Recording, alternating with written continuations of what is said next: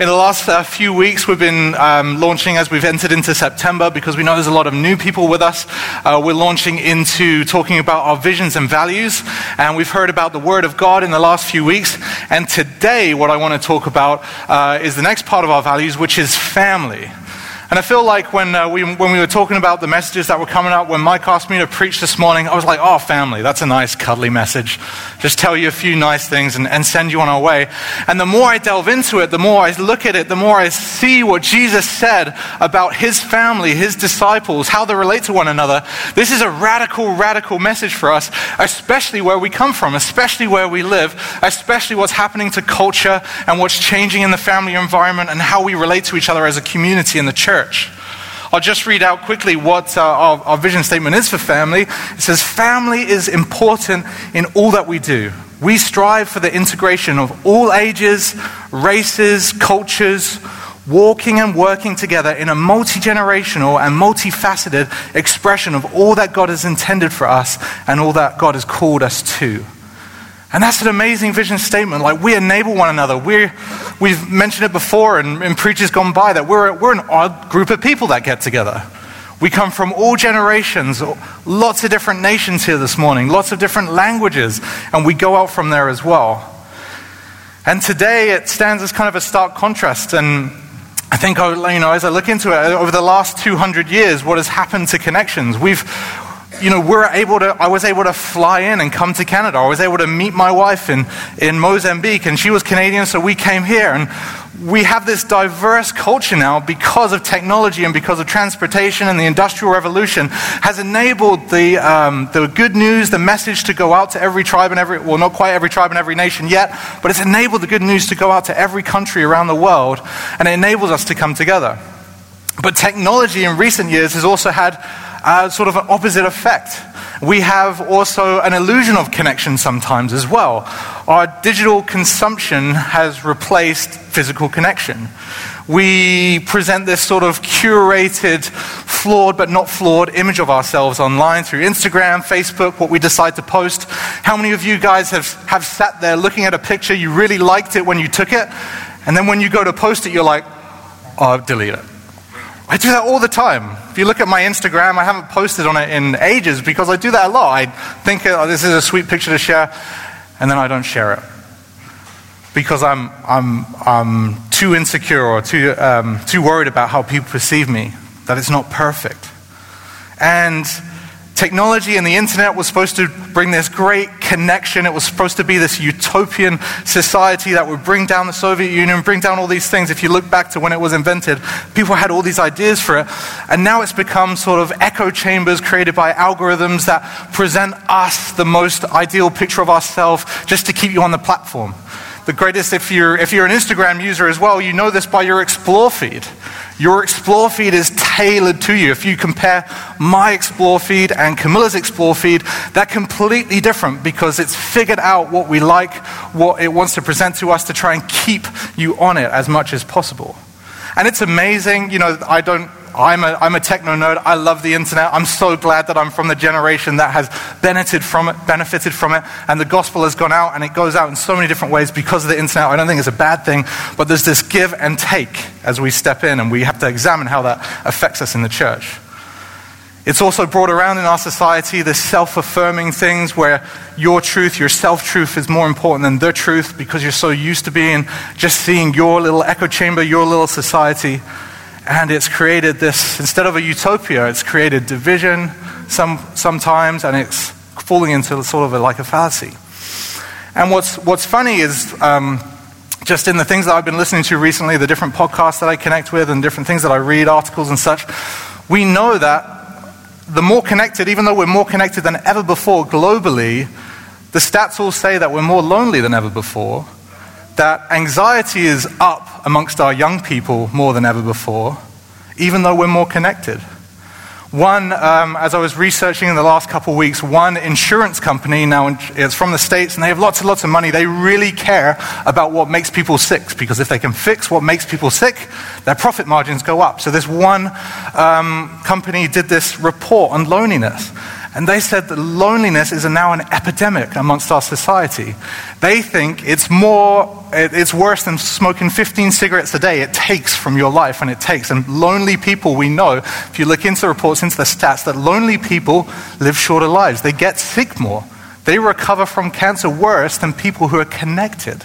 Why is this? Now, we're not going to go into all that this morning, but it's an interesting thing. Is even though in the United Kingdom, where I come from, life expectancy is actually going down.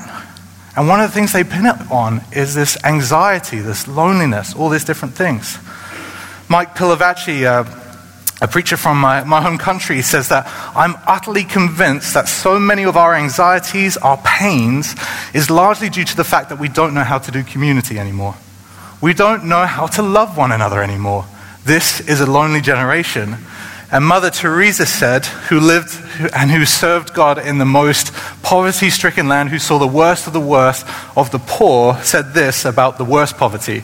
She said, the most terrible poverty is loneliness and the feeling of being unloved. And that's interesting for us as we come and as we come here today. You know, one of the effects of,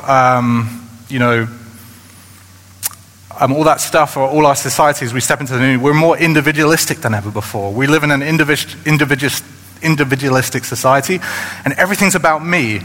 One writer said, we worship the unholy trinity of me, myself, and I. And that's what we worship today.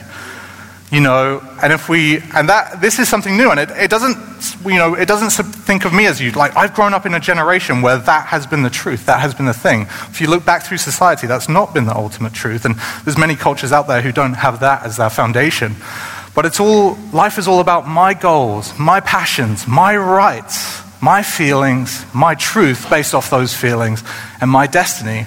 And today in our society, if you step in front of all the stuff that I want to do, then that's a big issue. If you have an opinion about me that I don't agree with, that's a big issue.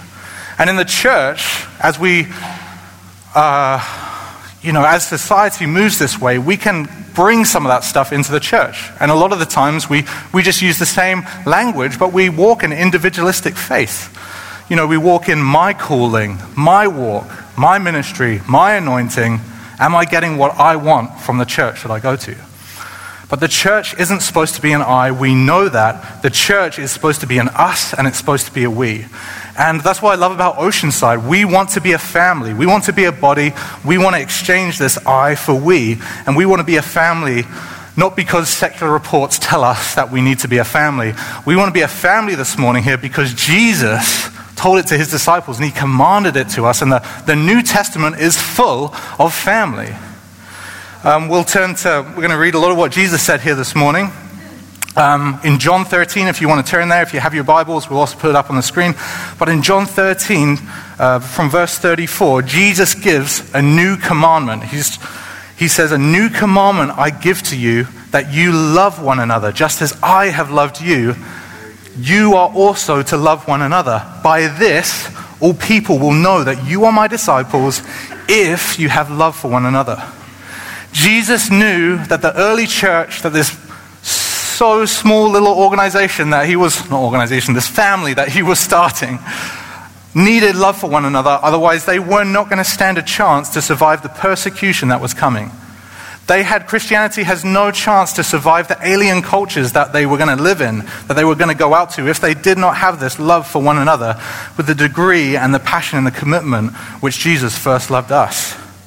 The other awesome thing, if you just leave that verse on the screen there, Tim, the other awesome thing is that the people will know us by the fact that we love one another. You know, that's an amazing thing. How many times have you heard someone say, I like Jesus, but I don't like the church? That's a popular saying out there sometimes. Gandhi had a take on that as well. He said, I like your Christ, but I don't like your Christians. And that's because we struggle with this thing. Genuine love for one another is one of the greatest tools we have, Jesus says. Why? Because when odd people suddenly start genuinely loving one another, we're odd people here this morning. When we start genuinely loving one another, it's so counter to how the world operates that people say, there must be a God. Multiple times we're going to look at 3 different scriptures that Jesus says, and he combines this thing with us loving one another and that being proof to society that Jesus was sent. And that's a stark contrast. We don't often think about that. We think about evangelism as, apologetics and good preaching and alpha courses and all this stuff, and we have to do all those things. We can show love through all of that. But ultimately, Jesus says the ultimate proof is that if you love one another, people will believe in me, Jesus. One of the testimonies that stood out to me, occasionally you hear a testimony that really stands out to you, that really sticks with you. I think I even mentioned it last week as we did the baptisms as well. But Emma Dawson, I don't know if she's here today, she's very pregnant, she's about to have a baby. But I remember when she first came to the church, because of her testimony, she came and got baptized. And one of the things that she said in her testimony is that she met her boyfriend David Dawson, the Dawson family are here, and she met the Dawson women. And she saw the love that they had for one another and how they did community and how just that she had never experienced anything like that before. And she then was like, I have to find out why these people are like this. That's what I remember. And she came in and she found Jesus. Emma found Jesus exactly through that method, that there was this family that loved one another enough that it proved and it proclaimed the name of Jesus. Well done, Dawsons. There they are. That's the goal of all of us. In John 17, later in Jesus' ministry, he says this about it he says, the glory, and he's talking to God here, the glory that you have given me, I have given to them, that they may be one, even as we are one. Think about that for a second. I in them, you and me, that they may become perfectly one, so that the world may know that you've sent me and love them even as you love me. The crazy thing about that to me is the phrasing that Jesus uses in that text. He says, I and them and you and me, that they may become perfectly one, so that the world may know that you sent me. Often I think that I'm going to become perfect, I'm going to become fully sanctified, and this is true. When I see Jesus face to face, when I've died, when I go see him, then perfection's going to come. But actually, Jesus is calling us to be perfectly one with one another now. Why? How do we know that? Because he's saying, be perfectly one to each other now, so that the world knows that you sent me, God. This is for us now. We can work towards this now. We don't have to be divided. We don't have to be isolated. We don't have to be lonely. God is calling us into family. And he's calling us into a family, into a love that's so great that it's going to shout louder to the world than any cool Christian marketing campaign or anything else that we do. One commentator said this. He says, did you ever walk into a church for the first time thinking, here's my goal. I'm going to get as close to these people as the Father is close with his Son. No way. We don't walk into church like that. You walk into church wanting to keep your distance, wanting to keep your space. Let's be honest. Lots of us walk into church today and want to have our communication with God, and then we want to leave. But the more you go into Scripture, you find that you can't connect with God unless you connect with his people. I know some of you right now are going, look, I didn't come to do that. I wanted my relationship with God to be right. I didn't want to join myself to these people. Yet this is the prayer of Christ in John 17.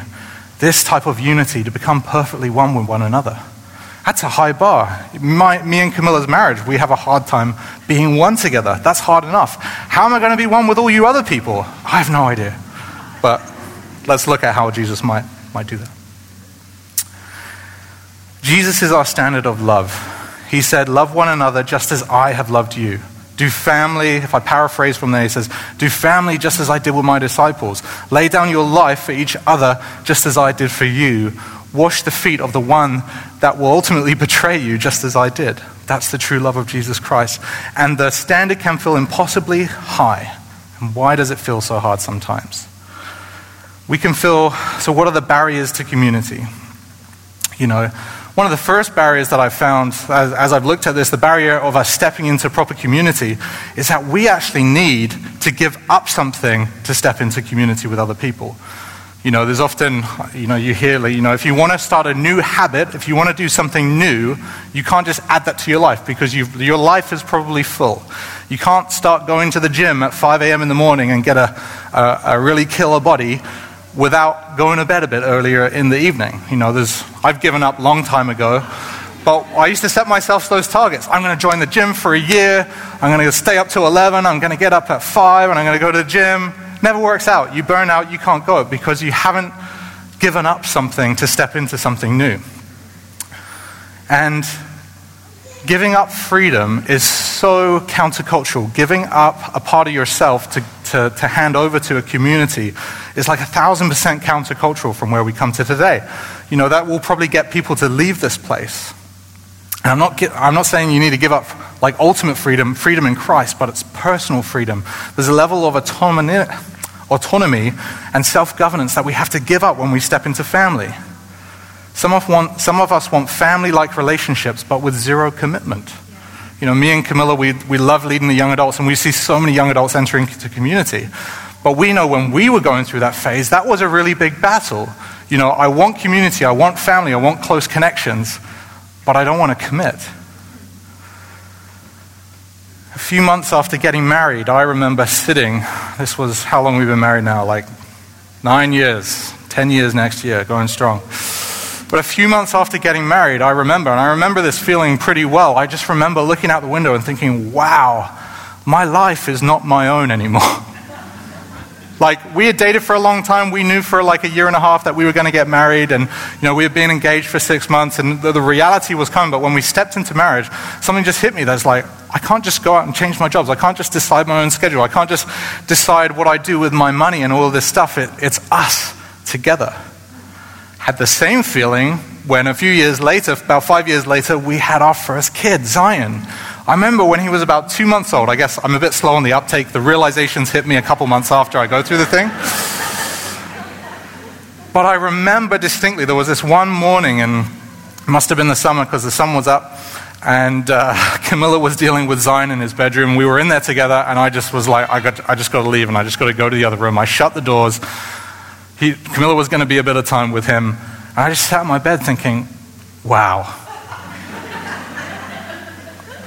Like, wow.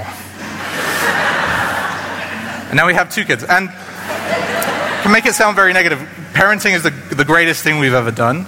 And we'll look at that, why it's a great thing in a bit. But in Romans 12, verse 4 to 5, it says how we relate to each other in the church. And it sets another high standard for us. It says, Romans 12, verse 4, for just as each of us has one body with many members, and these members do not have all the same function, so in Christ we, through many, form one body. And this is the bit that stands out to me here this morning.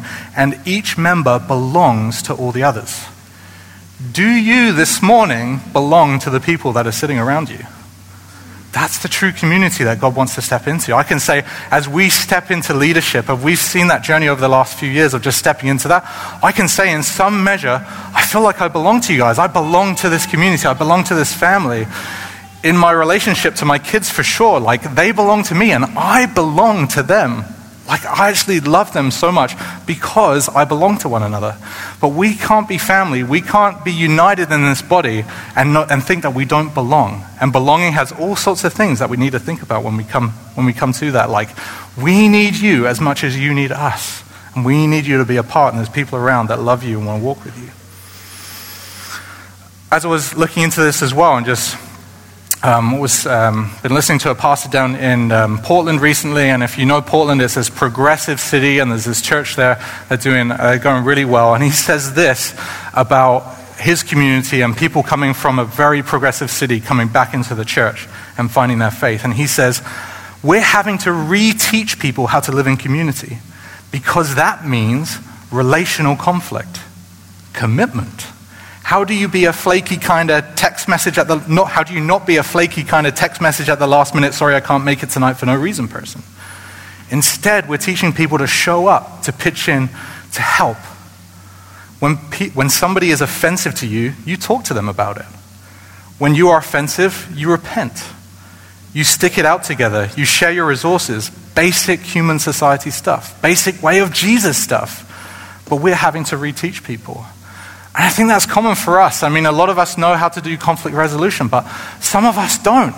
Some of us, we've never grown up in a family where we work things out after things broke down. And the desire for us to walk into community, for us to walk into the things that Jesus has got for us as a family, we're going to have each other's backs. We're going to have the hard conversations. We're going to have to go back to that person that's offended us, that's let us down, and come back up. One of the great tragedies, not great tragedies, I shouldn't say it like that.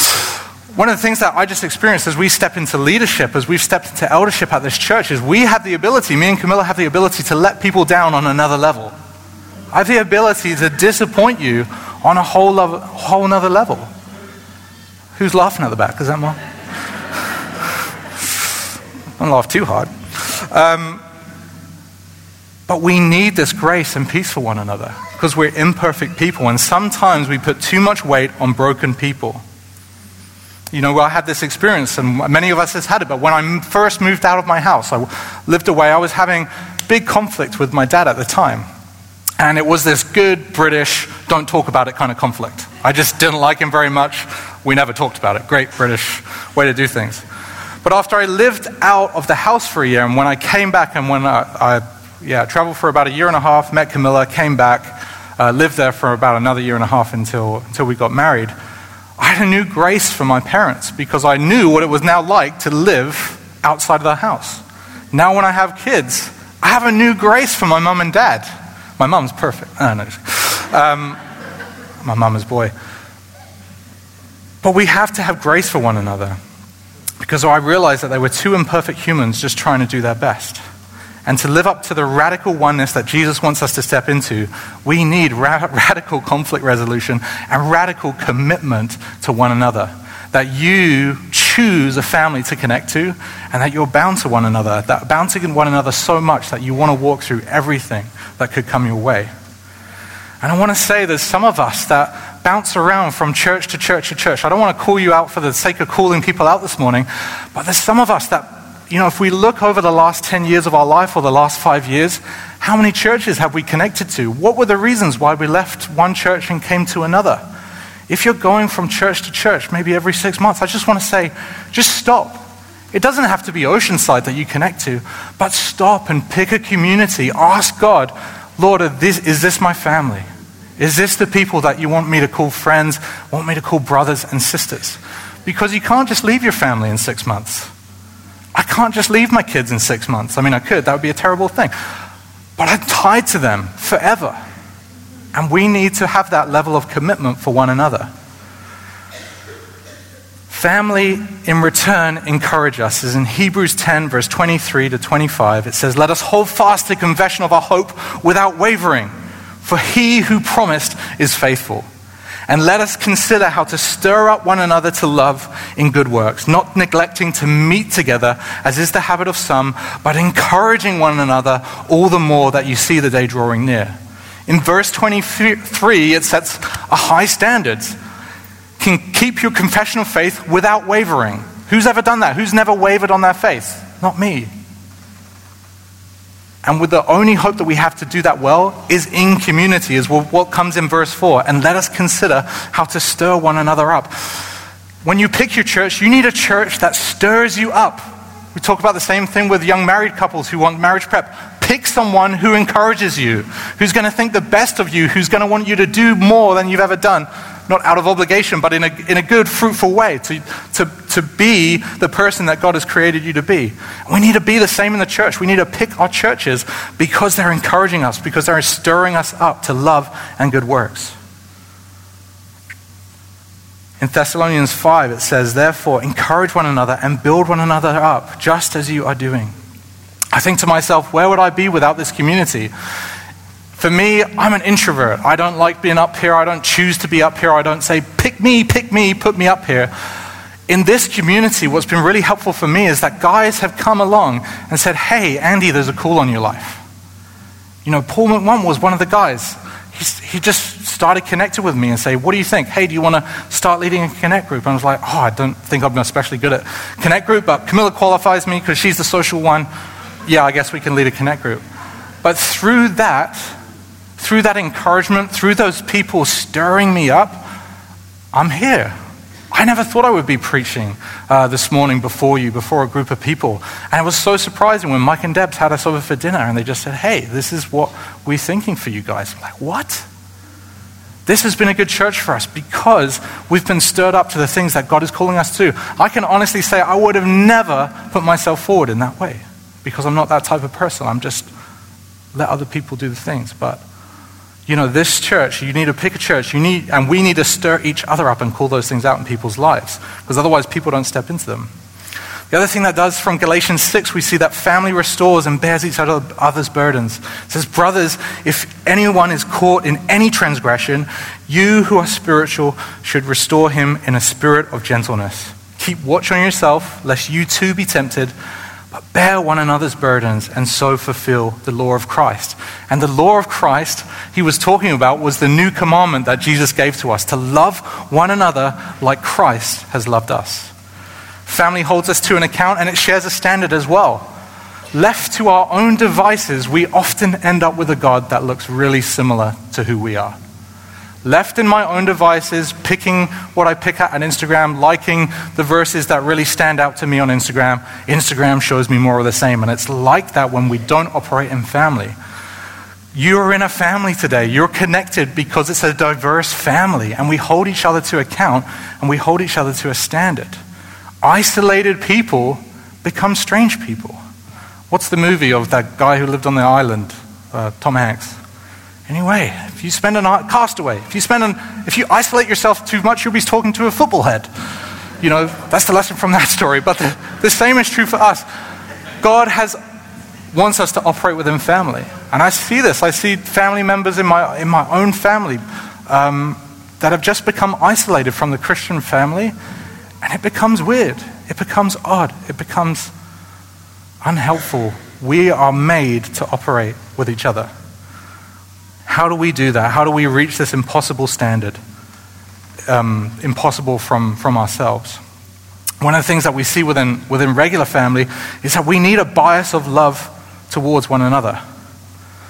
I don't get tired. I used to get tired of doing the dishes. When it was just me and Camilla, I don't want to clean, I don't want to do any of that, and I need to repent from that. That's not how you're supposed to be husbands.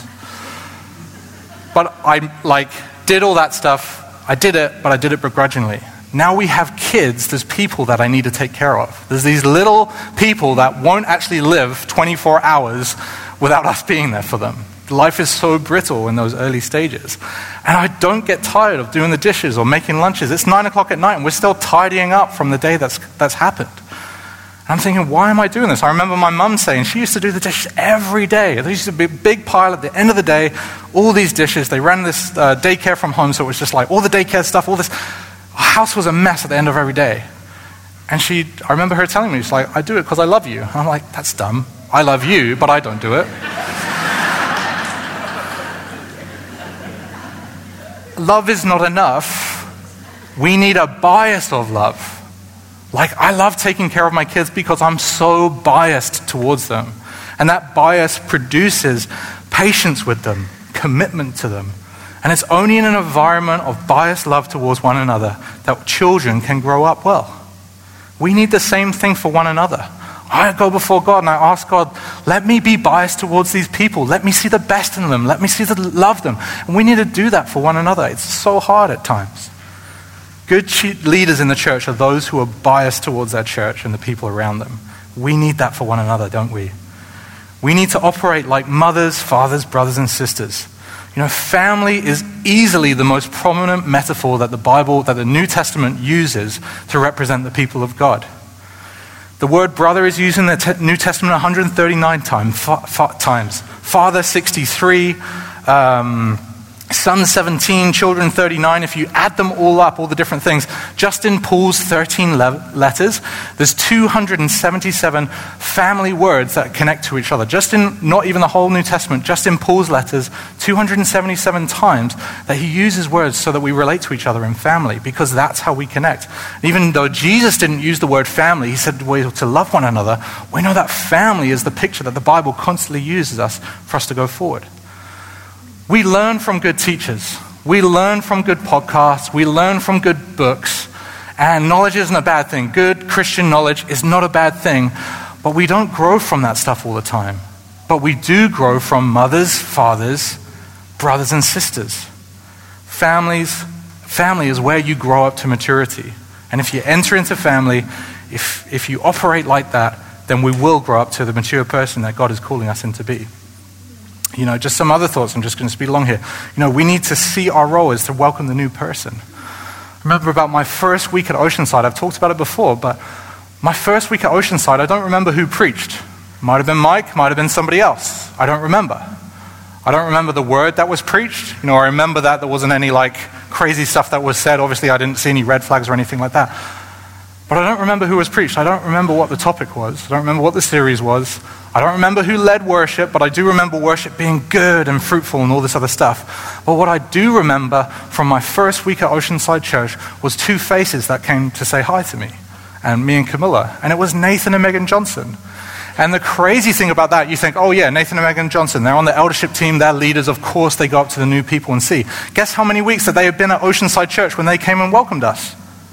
I think it was 1 week. It was kind of odd. They came the week before, they were sitting in front of us, and at the end of the service they turned around and said, hey, you must be new here, or I think you look like you're new here. I promise you, if you've been here 6 months, there's someone who's been here 3 months. Today is your first day. Just because we feel new doesn't mean we can't operate with the people around us like family and introduce them. They said to us, hey, we came last week, we went to this young adults group. You should come to the young adults group. We're being invited to young adults by people who've been at the church 5 minutes.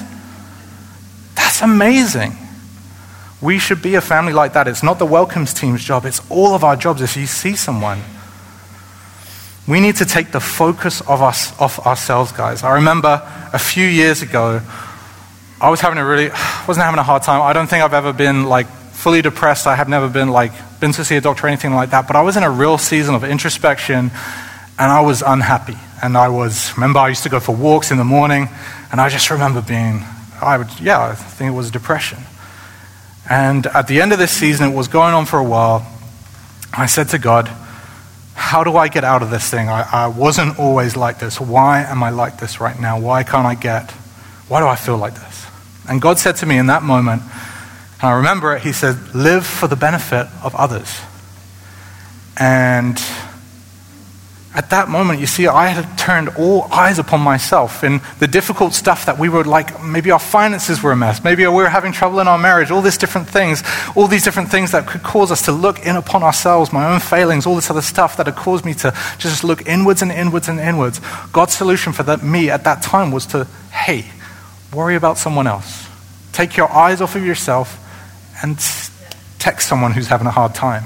And I tell you, out of that, anxiety hasn't fully gone away in my life, but it's turned it around. Worrying about other people takes our eyes off ourselves. And I just want to say about depression, that's not the solution for all depression. Depression can be spiritually based, it can be physically based as well. So if you are, I know Mike mentioned that at the end of last week's sermon, if you feel like you're in that zone, come speak to us. The solutions, what God says in each situation is different. And those on the outside, if you're on the outside and if you feel like you're not connecting as family, I want to encourage you guys, you need to press in. In Philippians 2, 3-6, it says, do nothing out of selfish ambition or vain conceit. Rather, in humility, value others above yourself, not looking to your own interests, but each of you to the interest of others. Now, some of us read that verse and be like, aha! See, you're supposed to be involved in my interests. You're supposed to love me. You're supposed to take care of me. How many of us read that verse and see there it is, proof. You guys haven't connected with me enough recently. Some of us read this verse like that. We use it as a defense mechanism, but actually the verse is speaking to us. Rather, in humility, value others above yourself, not looking to your own interest, but each of you to the interest on others. That's what God was saying to me on that walk when I had enough. He was saying, look at other people. Look after the interests of other people. In your relationships with one another, have the same mindset as Christ Jesus, who being the very nature of God, did not consider equality with God something to be used for his own advantage.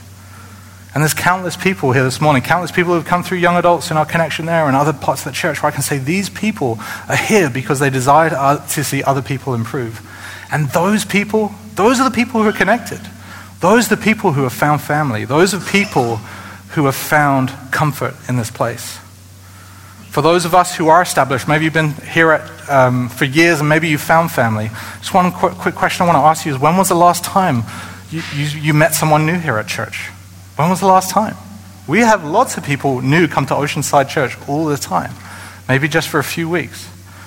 Maybe for longer. But when was the last time you made space? Let's look out for those people. And be aware of the things that cause loneliness in our lives. You know, loneliness, it's this thing that spirals and spirals and spirals and gets worse all the time. We can be listening to lies. We can be listening to half-truths. Like we read that verse, and when we say, see, you were supposed to look after me. We can only be reading half the verse, and we can be not turning it around to ourselves. Don't listen to the lies of the enemy. Don't listen to the lies that want to stir division and alienate you from people. Look at people with a radical grace that Jesus had towards his disciples. The same thing. You know, we listen to stories that are tailored to our own insecurities. It's all that Instagram feed. It's all that Explore feed. We're trained to go after the things that speaks to us in our insecurity, that speaks to us in our depression. We get more and more that way. Instead, don't listen to that stuff. Put the focus back on God. And we blame others without working through forgiveness. If there's blame here this morning, if you look at certain people around here and they're the reason why you're not connecting in, or they hurt you or anything else, guys, we need to have a radical community here this morning. You know, because God says you can't hate your brother and love me.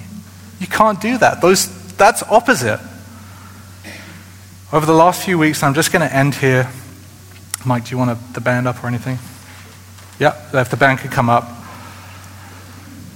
Mike's been challenging us in the last few weeks. What is the ultimate hope for this? How can we step into this? I know for myself, like even in our marriage, even in our community here, I know there's no way that I can do this by myself. There's no way that I can even take the best points of the bullet points of this preach and go out and do this well. But what Mike has been encouraging us over the last few weeks is to abide, to spend time with Jesus. In John 15, Jesus gives us the key on how to live out this new commandment with one another. In John 15, he says, Jesus speaking about himself, he says, I am the true vine, and my Father is the vine dresser. Every branch in me that does not bear fruit, he takes away, and every branch that does bear fruit, he prunes, that it may bear more fruit. Already you are clean because of the word that I have spoken to you. Abide in me, and I in you. As the branch cannot bear fruit by itself unless it abides in the vine, neither can you abide in me. The key to family, the key to community, the key for me and Camilla having a good marriage, the key for us having a good connection with you guys, it all comes back to abiding in Jesus. There's no other way you can do it, church. It's so supernatural that Jesus says that people will know him by the fact that you love one another. Therefore, we can't obtain that from ourselves. We can't step into that without first stepping into Jesus. Later in that same section, and from verse 9, it says, as the Father has loved me, so I have loved you. Abide in me, in my love. If you keep my commandments, you will abide in my love, just as I kept my Father's commandments and abided in his love. These things I have spoken to you is so that my joy may be in you and that your joy may be full. This is my commandment, that you love one. If we were unsure what he was talking about, this is my commandment, that you love one another as I loved you. Greater love has no one than this, that someone lay down his life for his friends. You are my friends if you do what I commanded you to. Do what I commanded you. And that's big. You're my friends if you do what I commanded you. You're Jesus' friends this morning if you look to love one another like he loves you. That's challenging. Especially if you're being introspective this morning, especially if you came in that mode where it was you just wanted to connect between you and Jesus this morning and leave. You can't connect fully with God unless you step into that commandment that he commanded us to love one another. And it's messy and it's dirty and we need forgiveness. We go through seasons in and out of seasons, and we need grace and peace and love for one another. But that all comes from Jesus. So press in church. We have connect groups, we have ladies groups, we have men's groups. Press in, because family is the launch pad for everything else we want to do. Everything that Jesus commanded. It's the launch pad. Yeah.